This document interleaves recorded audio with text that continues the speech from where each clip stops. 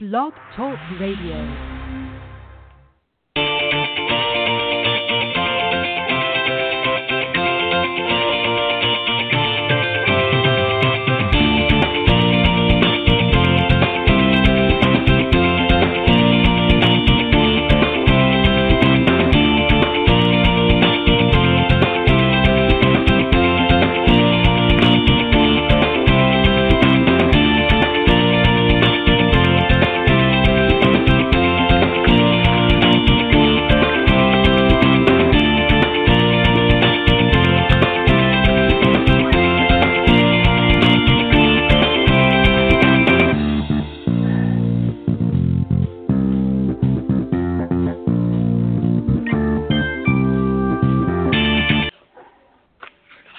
Good morning, everybody, and welcome to the Women of Golf Show. I'm Ted Odorico, and right alongside, of course, each and every week is none other than Legends Tour player and LPGA professional Cindy Miller, and we are the hosts of the Women of Golf Show. Good morning and welcome, Cindy. Good morning, Ted. How are you this beautiful Tuesday morning? I am doing excellent as always, very excited and always happy to be here with you on the show Tuesday mornings. We always have a good time and have some interesting guests and usually some pretty interesting discussions as well. And today is going to be no different. But let me, before I let you know what we're going to be doing this week, everybody, let me just remind you, of course, we are live Tuesday mornings from 9 to 10 a.m. Eastern time here on the blogtalkradio.com network. Just go to blogtalkradio.com and type in the Women of Golf up in the search key, and that will take you to the main page. And you can either listen to us live Tuesday mornings, or you can scroll down to the on-demand section, and you can listen to it in its entirety later on. The recorded versions of all of our shows, including today's, are right there front and center. So make sure you do that. And maybe if you're somebody that's interested in listening on a different platform, you can go to itunes.com or stitcher.com, and under the podcast section, again, just type Women of Golf, and that will take you to the pages there, and you can listen to those whenever it's convenient. Or you can also call into the show anytime during the live broadcast on Tuesday. We'd love to hear from you. The number to call is area code 347-945-5855. And you can also reach out to Cindy and I if you so choose.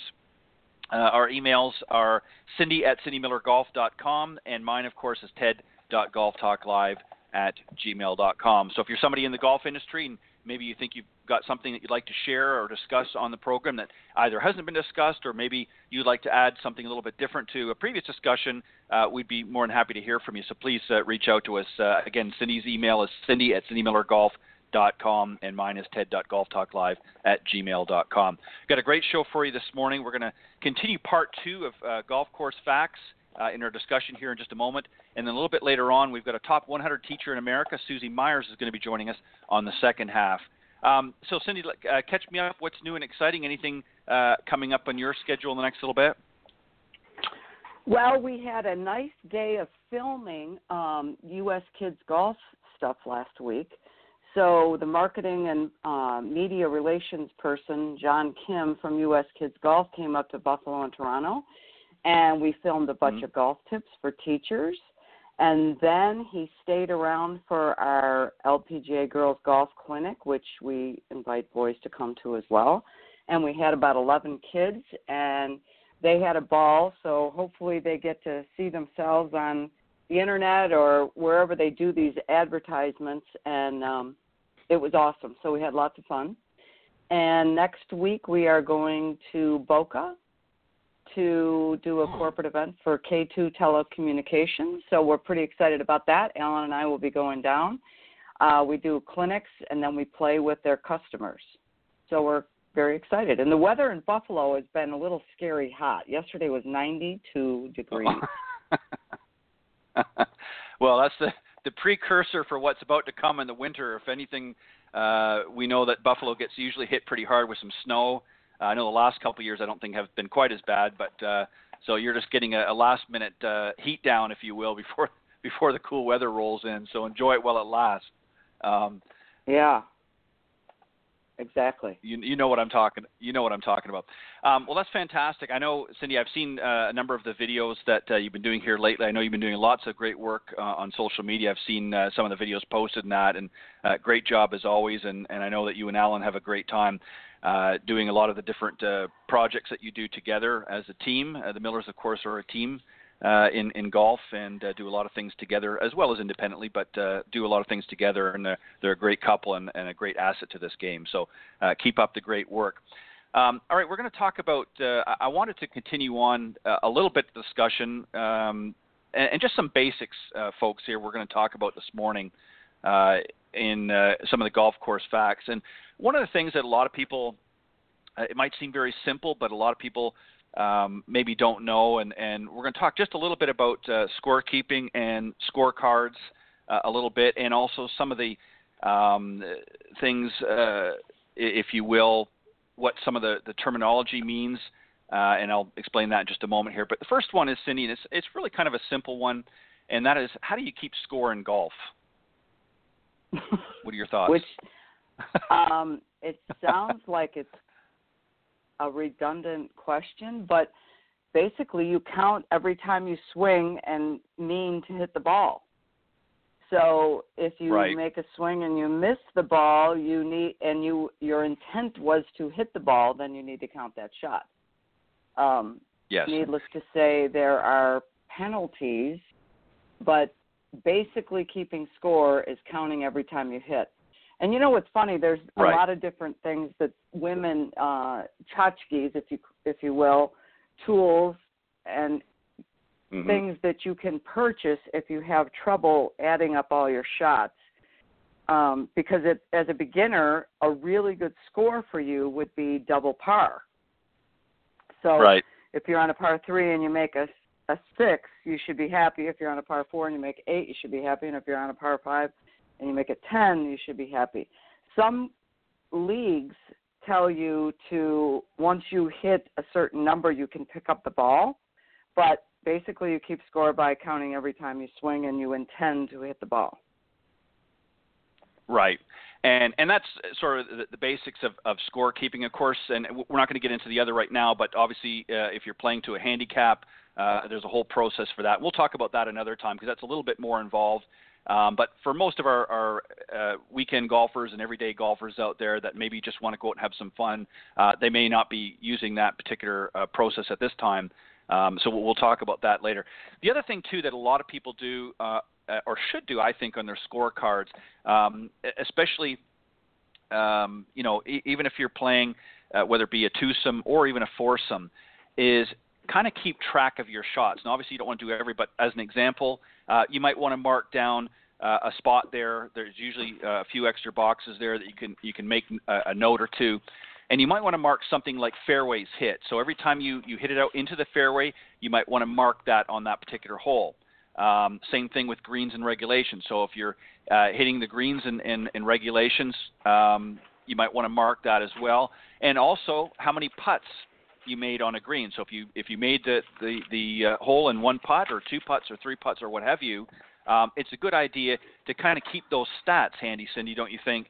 Especially for our beginner golfers, because that's a great tool not only for them to keep track of that, but it's also great information to relay to your instructor or coach that you're working with next time you get together for a session. You can say, hey, I played these 2 rounds and here are my stats as they were. So that's great information to relay to your partner and also to your coach or instructor that you might be working with. So just some thoughts. Now, another one, Cindy, is, and a lot of people, unfortunately, believe it or not, may not know what some of these terms are, and we're going to talk about that. And the terms I'm talking about are birdies, bogeys, eagles, pars, and so forth. What are some of these golf scoring terms mean? So maybe you can explain a couple, and I'll do a couple as well. What's a birdie? What does a birdie mean?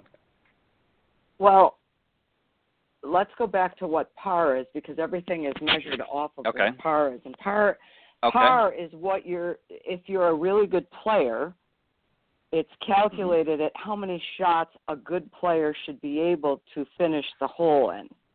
So there are 3 different kinds of pars. There's a par 3, a par 4, and a par 5. And typically you're allowed 2 putts, which means on the green to get the ball in the hole. So you're always allowed 2 putts. So if par is 3, you're supposed to be on the green in 1, and then you get 2 putts. And if it's a par 4, you're supposed to be on the green in 2, and you get 2 putts. And a par 5, you're on the green in 3, and you get 2 putts. So if you make par on every hole, you shoot even par. Now, you can make a par without hitting the green if you chip and putt real well. So a birdie is 1 under par. Eagle is 2 under par. And a bogey is 1 over par. A double bogey is 2 over par. A triple bogey is 3 over par. And a quad would be 4 over par. So that's what those things are. Now, again, let's go back to the scorecard for a minute, because you discussed about hitting fairways and greens, and beginners might not know what that means. So when you play 18 holes of golf, typically there's 2 par 3s on the front 9 and 2 par 3s on the back 9. So you don't count hitting that as a fairway. There's 14 possible fairways in 18 holes. So if somebody hit the ball off the tee and that ball goes in the fairway, that's counted as a fairway, which means if you hit 14 fairways, you're a pretty straight ball striker with your driver. So if you're sitting in the middle of the fairway on a par 4 or a par 5 and you knock your shot on the green when you're supposed to, we call that hitting a green. So there's 18 greens you could hit, and there's 14 fairways. And if you hit every fairway and every green and you 2-putt every hole, you just shot even par, which might be very confusing for somebody. You might say, what? Oh, wait a minute, back it up. So that's a way for your instructor to almost discern what you might need to work on. And if you're playing golf, trying to be a little bit of a competitor, then you need to have some goals for yourself. And what I suggest people do is try to hit fairways for sure, but then hit greens in 1 over regulation, which would mean if you're on a par 3, you get to be on in 2. If you're on a par 4, you get to be on in 3. And a par 5, you get to be on in 4. And if you do that and you 2-putt every hole, you just shot 90. And most people that play golf are not accomplished enough to shoot 90. Yeah, many of them are struggling to even break 100 in a lot of cases, especially some of our higher handicap golfers and that. They're just not I think a lot of people don't really understand the numbers and don't realize, like you just very eloquently pointed out, if you look at it a little bit differently in how you play the game, suddenly the score doesn't become as important in the forefront of your mind. You're thinking in it from a different term, and the score will eventually take care of itself. But if you're constantly focusing on the numbers all the time, got to shoot this, otherwise par, birdie here, I've got to, for our not as accomplished golfers, I guess is the best way to put it, they're focusing too much on certain areas that really are not going to benefit them at this time. So you're right in your explanation. I think that's a great way to approach it, is just to make a few alterations in your game and look at things a little bit differently. And I think as time comes on and you become a little bit more accomplished, then things will make more sense to you as well. A great explanation, Cindy. Thank you for that. Now, also, there's one other that you hadn't mentioned, and a lot of people, and I'm going to use its alter ego, if you will, and that is, maybe you can explain what an albatross is. Well, an albatross is a 2 on a par 5, which is 3 under par, basically, right? Or a 1 on a par 4. Yep. So 2 on a par 5. I've very, very few people have ever had one of those. Yeah.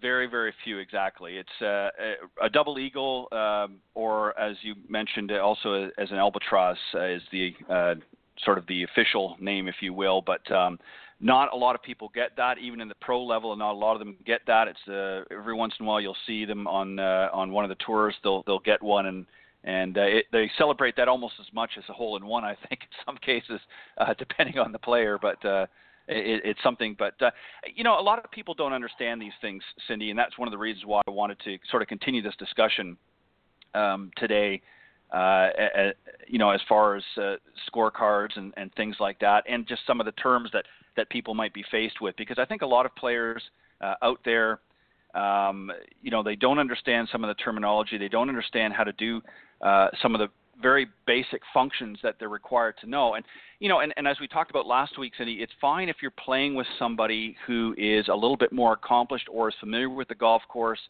that can sort of help guide you along.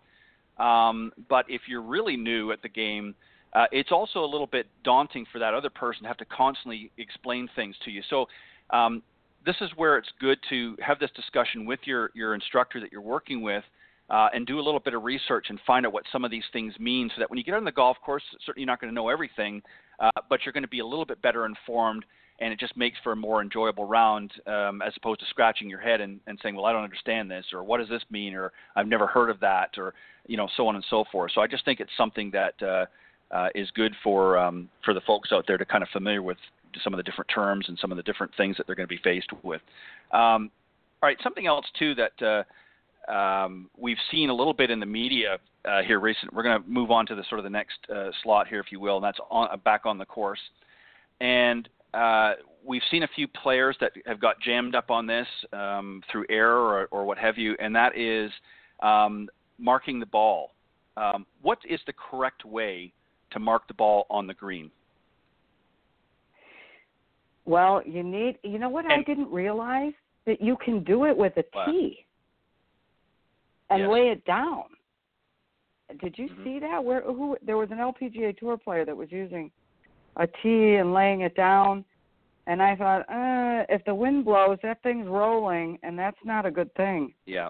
But you have to place something behind the ball, directly behind it, as close as possible, and pick up your ball, and you can clean it off when you're on the green. Yeah. You can't mark your ball when you're off the green unless you're playing lift, clean, and place, what does that mean? Well, lift, clean, and place, you mark your ball first when you're off the fairway or on the fairway and you're not on the green, and then you can clean it off and replace it whatever distance they tell you. But otherwise, don't touch your golf ball unless you're on the green and you mark it first.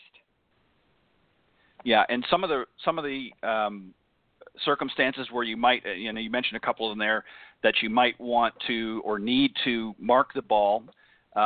One is when, of course, when you're going to clean the ball, you want to make sure you mark it first, but don't pick the ball up even on the green before you've marked it. Otherwise, you're going to incur a stroke, or in some cases, if in tournament play, you might even be disqualified. When you also want to align the balls, graphics, some people use the graphics. In other words, as an example, if you're playing a Titleist, you might want to line up the word Titleist with your putting line in order to give you a better read. So you want to make sure that you've marked your ball, again, before you move it or pick it up and replace it, before you do that again. Otherwise, you're incurring strokes. The other reason, too, is when you believe your golf ball might be in the way of another player or a distraction to another player, there's a proper way to do that. And that kind of really is interesting, too, about what you just said about the individual that played used a tee. That would be something that I would be a little bit, obviously they're going to move it, but that would be, I think, more of a distraction, I think, than a coin would. Don't you agree? For another competitor player, even if it's not in their line of sight. It's too big. In their line of play. Too big. Yeah. Yeah. Yeah. And obviously the other option is, of course, what we were just talking about, is if another player asks you to do so. In other words, if it's sort of in their line of sight, and it's a distraction to them, they may ask you to move it or what have you. So those are some reasons that you might want to mark the golf ball.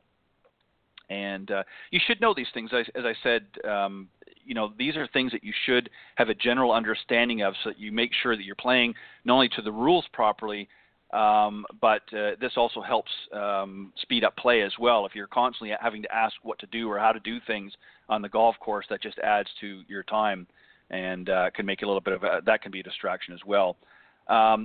What is the proper method, or is there a proper method for tending a flag stick? Now, we'll talk about, obviously, do things a little bit differently in many cases, but what are some of the circumstances, and what can you not do when tending the flag stick? Cindy, go ahead. Well, what does it mean to tend the flag stick? It means that you are away and you're up to putt, so whoever's farthest away hits first.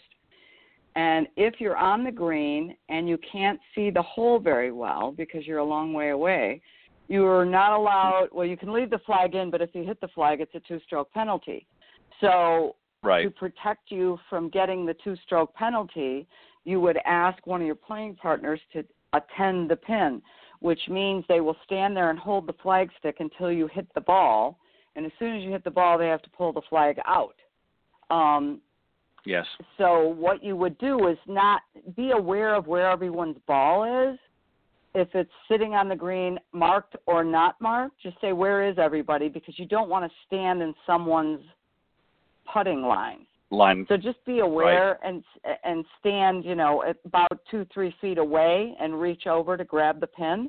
I would wiggle the pin first before you try to slam it, pull it out, because sometimes it gets stuck, and if there's sand between the flag stick and the cup, you might not be able to pull it out. I've done that caddying on the PGA Tour, and it's a little scary. So I would wiggle it first just to make sure that you can get the flag stick out. Right. And another thing, just a couple of things I want to mention, too, that I've seen this, and Cindy, I'm sure you've seen this with watching some amateur players. Sometimes you might be playing by yourself, so you don't have somebody tending the flag, so you might pull it out. I always, now some people will lay it down on the green. I prefer to go to the closest point where you see the first cut or the fringe and lay it in there, just so that it doesn't roll around as easily, but also it doesn't mark up. The other thing that I see a lot of times too, and this is, in my opinion, is a big, big no-no, is I'll see even a group of foursome, everybody's, fairly close around the hole, so nobody needs to tend the flag. I'll see somebody pull out the flag, and they'll drop it on the green. They'll just sort of let it flop down onto the green. The problem with that a lot of people don't realize, it doesn't happen every time, but it can happen. I've actually been in a group where somebody did that, is the part of the flag that sticks into the cup actually kind of got jammed in the green a little bit as they were laying it down, and dropped it, and actually made what would be like a pitch mark. Now, they did fix it, but again, it damaged the green when they were dropping it, because it kind of got stuck in the grass, if you will, and just sort of made a little kind of a pitch mark. So don't slam it down. Use some good etiquette or protocol, if you will, when you're doing that. But as Cindy said, you might want to also have somebody tending it if you're off the green and maybe you're chipping or a short pitch. But again, if you're not able to see the cup, you want to be able to have that line of sight. So just things to know, and things that we need to make sure that we're coherent about when we're out there playing. The last thing, this is something too, and these are just recommendations. Interrupt for a second. Yeah, I got to hang on. Sorry. I've got to interrupt. So another thing that drives me nuts is people that walk too close to the cup. I've seen beginners walk right over the cup and mush down the side of the hole. The cup is sacred territory, and you don't want to walk anywhere near it, because you're going to mess the cup up, and just absolutely don't want to do that. So be very aware of not walking near the hole. And the other thing is, pick up your feet when you walk. Sometimes you scrape your foot and you make spike marks on the green. Again, not as much as it used to be when we had metal spikes, but even plastic spikes will mess the green up and make a mark. So if that happens, turn around and pat it down with your putter. But try to pick your feet up and don't scrape them. Yeah, well said. And the other thing, too, very quickly, is a lot of people do this, and you really have to be careful of this, is a lot of people, when they're picking up their ball, whether it be in the hole, they'll use their putter like a cane and lean over. That's okay if it's just to sort of steady you a little bit, but you got to be careful that you don't put all your weight on that, because that can also leave an indentation. So you need to be careful of that. I know a lot of people do it. and I've even seen some pros do it. But I can assure you they're not putting their full weight on that putter, because the putter head will, especially if you've got it tilted up a little bit, can actually dig in or make an indentation into the green, which again will affect future players that may be coming on. The last one, Cindy, and this is again, these are not carved in stone, but these are sort of general recommendations. The teeing height of your golf ball when you're on the tee box. Just a couple scenarios with the driver. What's sort of a general rule? I mean, everybody's a little bit different, but there are some general things that they recommend. What are some thoughts there with the driver, and also maybe talk about the 3-wood or fairway wood? What's the sort of teeing height that you should tee your ball in relation to the club? Well, I tell my students half the ball above the club head. So when you're teeing up a driver and you have a big-headed, one of the newer drivers, a 400 or 450, however big they are right now, I don't even know that, but 460, yeah. Make sure, 460. Just make sure that you've got half the ball above the head. So you might need to purchase some 3 1/4-inch tees. Any 4-inch tees, that's as long as you can get. You can't be over that, or it's illegal. So just be aware of that. 3 1/4-inch tees, you can buy them at your local pro shop, Walmart, Target, Dick's, anywhere. Yep.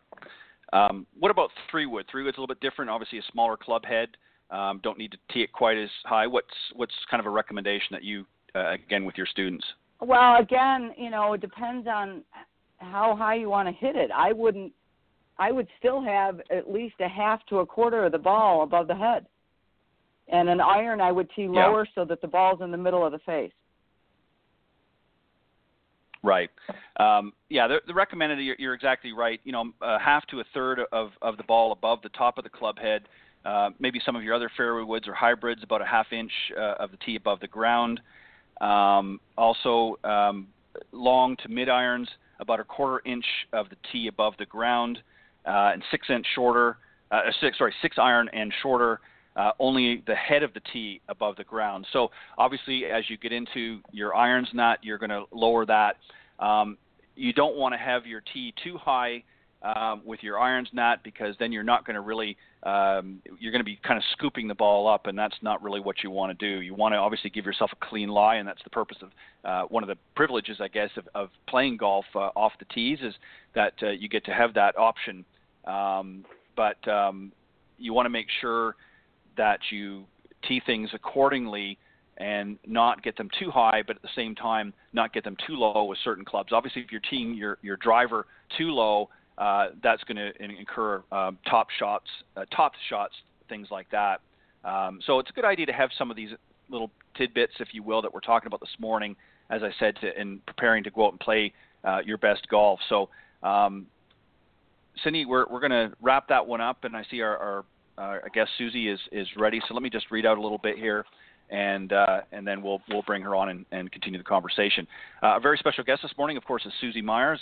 She's a golf coach based out of Tucson, Arizona, and she has recently been named one of the top 100 teachers in America by Golf Magazine.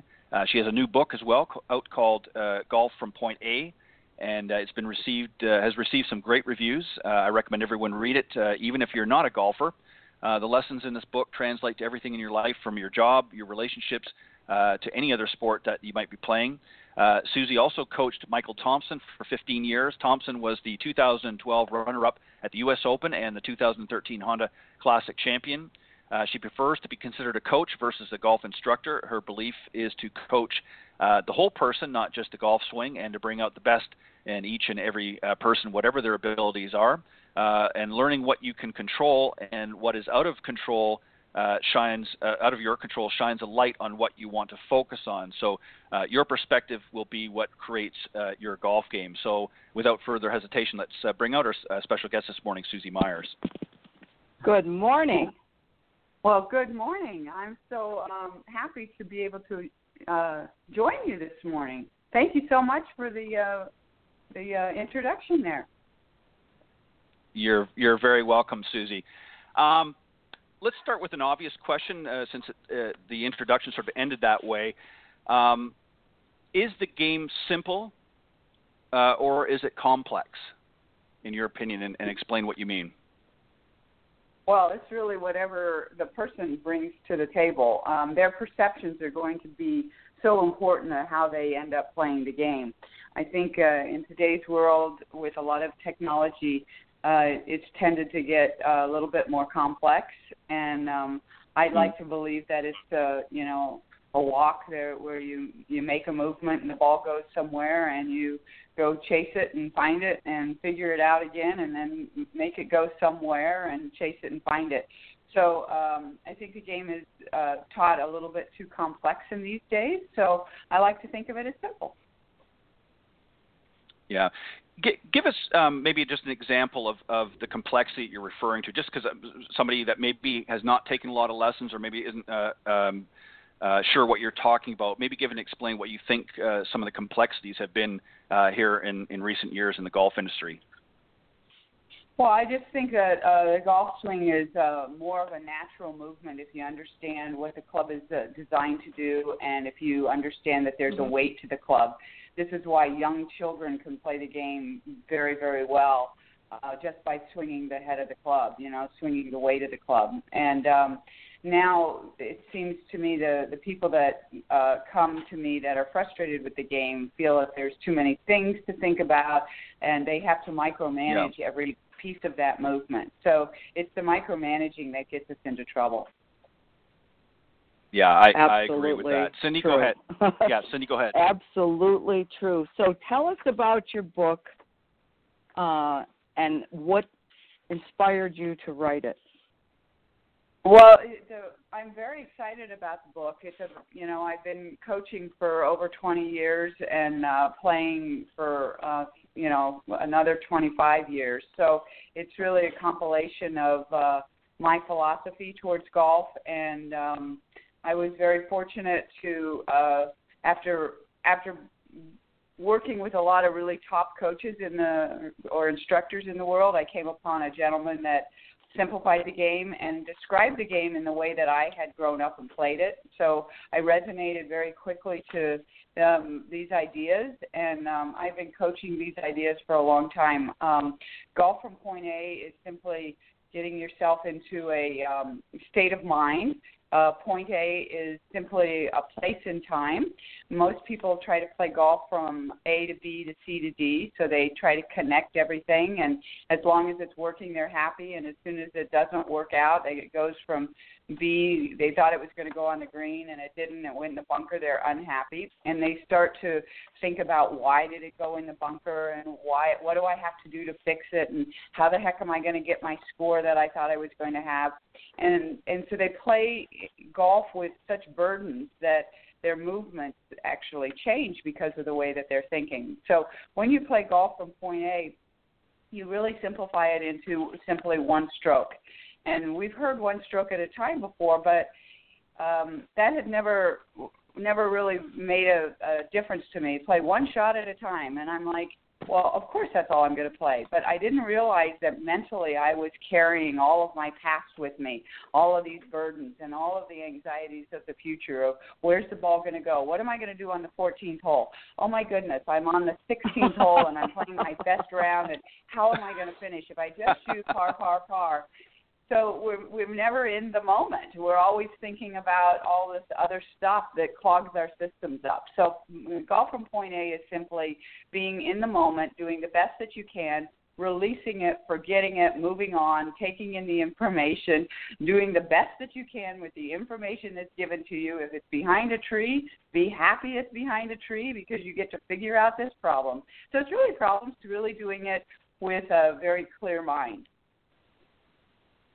Hallelujah. Yeah, well said. Cindy, that reminds me, a few weeks back I made a comment about, sort of an analogy of like when you go to the airport and you're dragging all your bags, up to the carousel. And golf is very much, golf is very much like that as well for many of our amateurs out there. They're bringing all of the past holes with them to each hole and to each shot that they're playing. So Cindy, Susie, what you were saying about being in the moment is so true. is really what we need to be doing as golfers out there, and not worrying about the shot that has already happened, because you can't change what's already taken place. You can only change what's about to happen in preparation, but not what, and that's right. Yes, exactly. But what happens is people want to get better, so they take lessons. And the lesson process is so much about, oh, what did you just do and how can you fix it? That's immediately in the past. My way of coaching is, what do you want to do? Let's figure out a plan. Let's make this very simple. Let's just sweep the tee out with the club. And when you don't do it, don't figure out what you did wrong. Just allow your body to figure out what it wants to do. And if I was swimming when I was a kid and I threw a quarter at the bottom of the pool, and the first time I dove down to try to get it, I didn't get it. I came up. Would I want someone to instruct me what I did wrong, or would I just want to jump in and try to do it again? And so what golf instruction's been about is, what am I doing wrong and how do I fix it? And you don't fix a golf swing. You develop a golf swing, and you want to develop it by figuring out what you want to do. So you have a plan, and you say, okay, I'm going to hold my finish on every shot, which is amazingly difficult. But it sounds so simple. But if I just work on getting that one thing cleaned up in my golf game, my game would change. But everybody wants to figure out why they don't hold their finish. And that's backwards thinking instead of forwards thinking. I want to do this. Okay, I didn't do it. Well, I want to do this, and you allow yourself to work towards the positive rather than always thinking about the negative. Yes, well said. The other thing too, Susie, that you talk about in the book is everyone is different. One of the things that has been a little bit of a pet peeve for me with the golf industry from a teaching and coaching perspective is that many of the theories and philosophies out there have tried to sort of pigeonhole everybody into one way of thinking. And that, as we've now discovered here in more recent times, is we are all individual. Everybody is going to play differently. Everybody's not going to play the same as Cindy Miller or as Susie Meyers or myself, Ted. How do you sort of tap into the individual and bring out the best of their game? What do you do specifically to sort of tap their inner being, if you will? Well, once again, I think I try to make the task that they're doing so simple that they can actually do it, and just above their skill level, whatever their skill level is. So you find something that they need to do, and then you simply say, well, I don't care what else happens. Let's just start working on one little thing at a time and make it so simple that they can actually do it. Do you visualize the shot? No, I don't visualize the shot. Well, if your body doesn't know what you're asking for it to do, then it won't know what to do. You will have to tell it every step of the way. So if you're shooting a basket, are you looking at the floor? No, you're looking at the basket, you're visualizing that, and then the body will attempt to make the shot the best that it can. So teaching people how to think about what they want to do is so much different than telling them step by step how to do it, because they're all going to do it differently, but their bodies are designed for success. The human being is designed to walk well, to talk well, to hit a putt in the hole. We are designed for success, and it's our person, our thoughts that get in the way. So if we just allow some things to happen versus working so darn hard on stuff that doesn't really matter, the body figures out how to do it to that person's body. And you don't have to go and get certified in physical fitness to be able to tell a person, oh, you can't move your shoulder. Now you go do all these exercises to move your shoulder. Well, they don't even putt for 5 minutes. So why are they going to go do all these exercises? Let's just play with the body that they have and give them ideas that allow them to free up whatever abilities they have. Yeah, I agree. There you go. And you know it all. Yeah, go ahead, Cindy. That's amazing. So let's pretend that someone comes to you and they can't get the ball in the air. Well, they don't understand the golf club, because you can, and this is a huge When I describe the golf club and help them understand what to do with the golf club, they look at me like, I've never heard this before. I've taken a lot of golf lessons, and I've never heard this before. And I'm like, it's learning the tool. If you understand how the tool is designed and what it's for, you do not have to direct your body to do anything. The body will follow along. So if I tell you this is a hammer, but I'm over there shoveling the dirt, your body will work in two different ways with the tool. So the design of the golf club is such that there's 4 differences in a golf club, from a wedge to a driver. And these are all differences that mean a lot to the golfer, but they think they've got one golf club. And so the 4 differences all start with L. And any of you want to try to figure out what the 4 differences in a golf club are? That all start with L. Yes. Length. Yes. Lie, loft, length. I've been in a room of 50 golf professionals, and I've asked them this, and nobody's gotten the last one. And this is the one that I find amazing. And I say, well, you didn't figure it out because I made it up. But I made it up because it's the truth. The last one is that when you hold a wedge and you hold it properly, the shaft leans toward the target so that the handle is in front of the face. If you hold a driver properly, the way it's lined up, the shaft almost leans backwards. It's pretty straight with the face.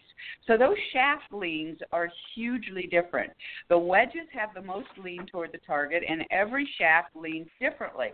Well, the reason is because to compress a ball, there's different ways to compress these balls. The driver compresses a ball and makes the ball move through speed. And most people, well, I shouldn't say most people, there are some people that think that the wedges are easier to create the most speed because they find that the driver is big and clumsy and they can't do anything with it. But the length of the shaft determines the speed of the club. So the length of the club determines that the head is going to move quicker. It will compress the ball through speed. But that wedge is what I call short, fat, built for comfort and not for speed. He's heavy, he's leaning forward, and if you simply allow the club to drop in the shape that it's designed in, the ball will go up in the air. It will be compressed through pressure from a leaning shaft. So the more lean that you have in the shaft, especially in the irons, the more the ball will go up. So you don't have to tell people, put your hands in front. You just have to help them understand that's the way the club's designed. Now, don't redesign it. Awesome. That's an interesting way. Yeah, very interesting way to approach it. I never thought of that. Okay, because it's all about the tool. It's not about the Indian. The Indian pulls the arrow back, because that's what the bow and arrow is designed to do. So if we understand the design of the club, you can get beginners to pop the ball up quite simply as soon as they understand how to apply pressure to the ball. So why do you think, Susie, let me ask you this question then, why do you think that we make golf so difficult? Why do you think, not just from a teaching perspective or coaching perspective, but even as players, why do you think we make it so difficult? Well, we make learning the golf swing difficult because we think we see people doing something, and we think that's what they're doing. But that's a figment of our imagination most of the time in golf. They're thinking one thing and something else is happening, and it's happening for the good. So we look at a pro and we go, oh, they're sending the ball, and everybody else is trying to lift the ball in the air because that's what they see the ball doing. They have no idea how that pro is actually doing it or what that pro is actually thinking. And so golf instructors are the most important people in golf. We all need a guide to get us through this maze of what it looks like.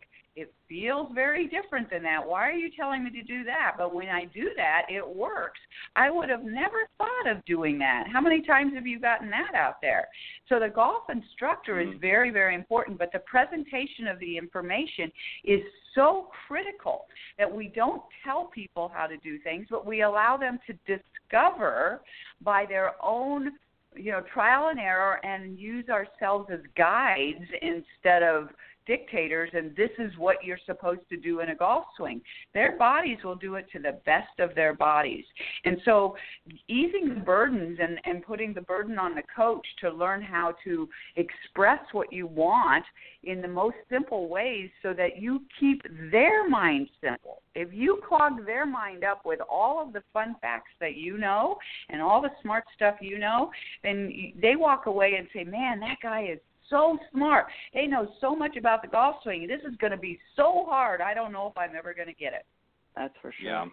Yeah, and that's true. And I think that you see that a lot, unfortunately, especially with a lot of the technology that's out there today is it's more about impressing people with the knowledge of the technology than it is really using it for its true purpose. And it is essentially a tool to help.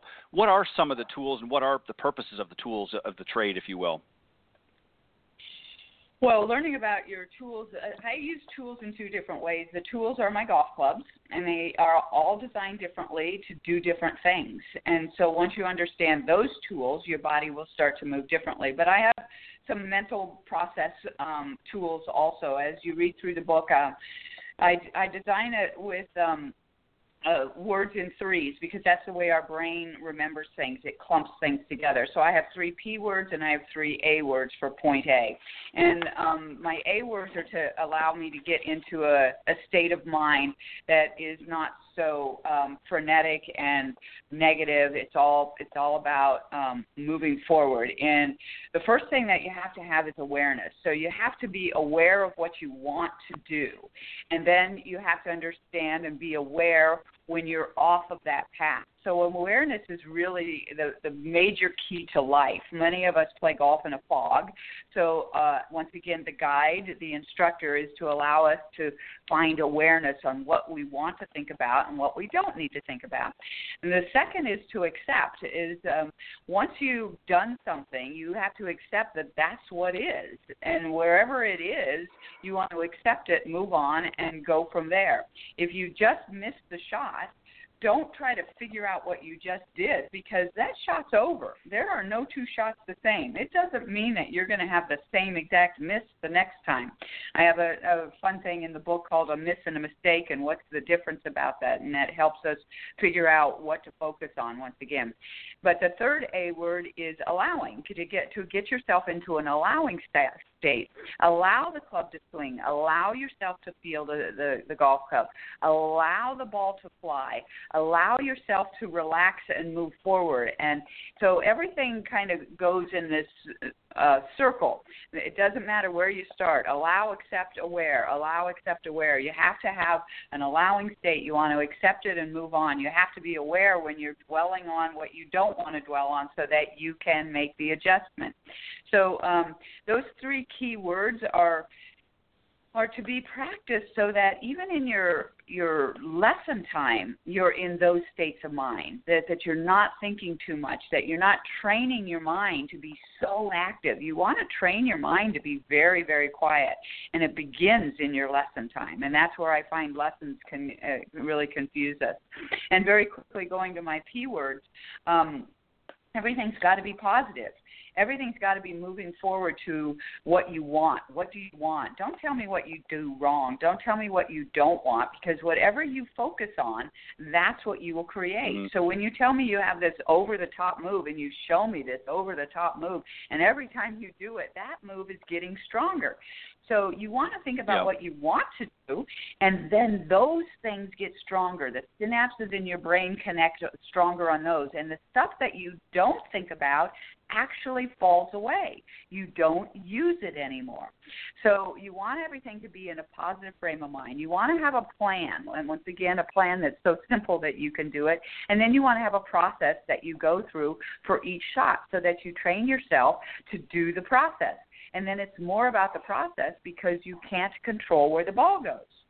So when I talk about what you can and can't control, I don't know if you want to do all of that in this radio time or if you want to save that for another time, but that's a whole nother lesson.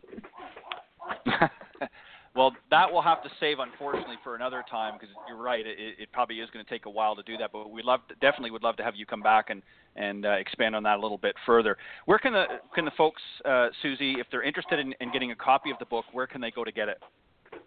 You can get it on Amazon, Golf from Point A, or you can go to Barnes & Noble online, and I have two websites, SusieMeyersGolf.com and PointAGolf.com. You can go to either one of those and order them. So it's readily available. It's in Kindle, and if you go to Amazon, it's kind of fun to read through the reviews. I just noticed a review that came in yesterday that just blew my mind. And a lot of those reviews are from people that don't know anything about myself or my co-author Valerie Lazar, and they just read the book and they're like, "Oh my gosh, it's golf made simple," and that's what we need as we go out to play. Well said. Awesome. Well, Susie, we want to thank cool. you. Yeah, we want to thank you for joining us this morning on the Women of Golf Show. We'll have you back to continue this conversation when we have a little bit more time. But we appreciate you taking time out of your schedule this morning and joining us here this morning. Well, thank you so much. You guys are doing a great job with your show, and I really appreciate being able to share with you. So I would look forward to coming back. Thank you. We will have you back on soon. Okay. Thanks, Cindy. Thanks, Ted. Thank you. All right. Bye-bye. All right. That was our very special guest, Susie Meyers, and her book, of course, is Golf Point A. Great book. Definitely want to get a copy of that. I'm going to get one actually this weekend. Make a point of getting a copy of it. I'm interested in some of the things that she was talking about here. Cindy, we've got a couple of minutes left, so I'm going to give you an opportunity once again to share something that you've done. Talk a little bit about and how the folks can get a copy of how to get to purchase the Learn to Hit It kit. So go ahead. Well, yes, I created the Learn to Hit It kit for busy people who really don't want to go to the driving range and find an instructor, or they just want to learn how to hit it clean, airborne, and straight on purpose. Excuse me. If you go to learntohititkit.com, you can purchase the kit, which includes a portable mat, foam golf balls, my Golf 101 book, a coupon for 10% off any Callaway club, and a 10-module online course that you can learn and watch on your iPad as you're in the backyard hitting golf balls, or in your hotel room or your living room. And it's $99. So go to learntohititkit.com.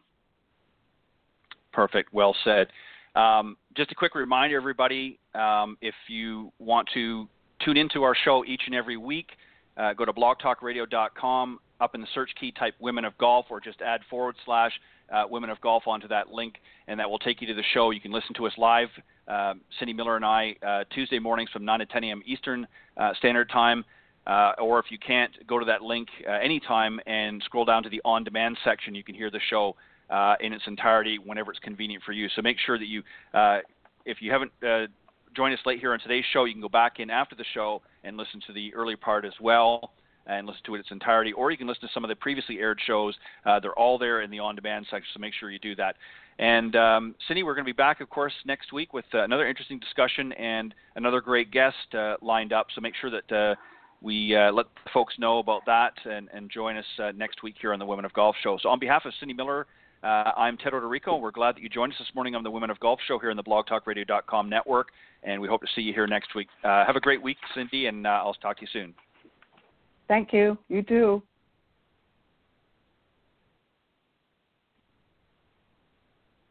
Hey guys, it is Ryan. I'm not sure if you know this about me, but I'm a bit of a fun fanatic when I can. I like to work, but I like fun too. It's a thing. And now the truth is out there. I can tell you about my favorite place to have fun. Chumba Casino. They have hundreds of social casino style games to choose from, with new games released each week. You can play for free anytime, anywhere. And each day brings a new chance to collect daily bonuses. So join me in the fun. Sign up now at ChumbaCasino.com. No purchase necessary. VGW Group. Void where prohibited by law. See terms and conditions. 18+.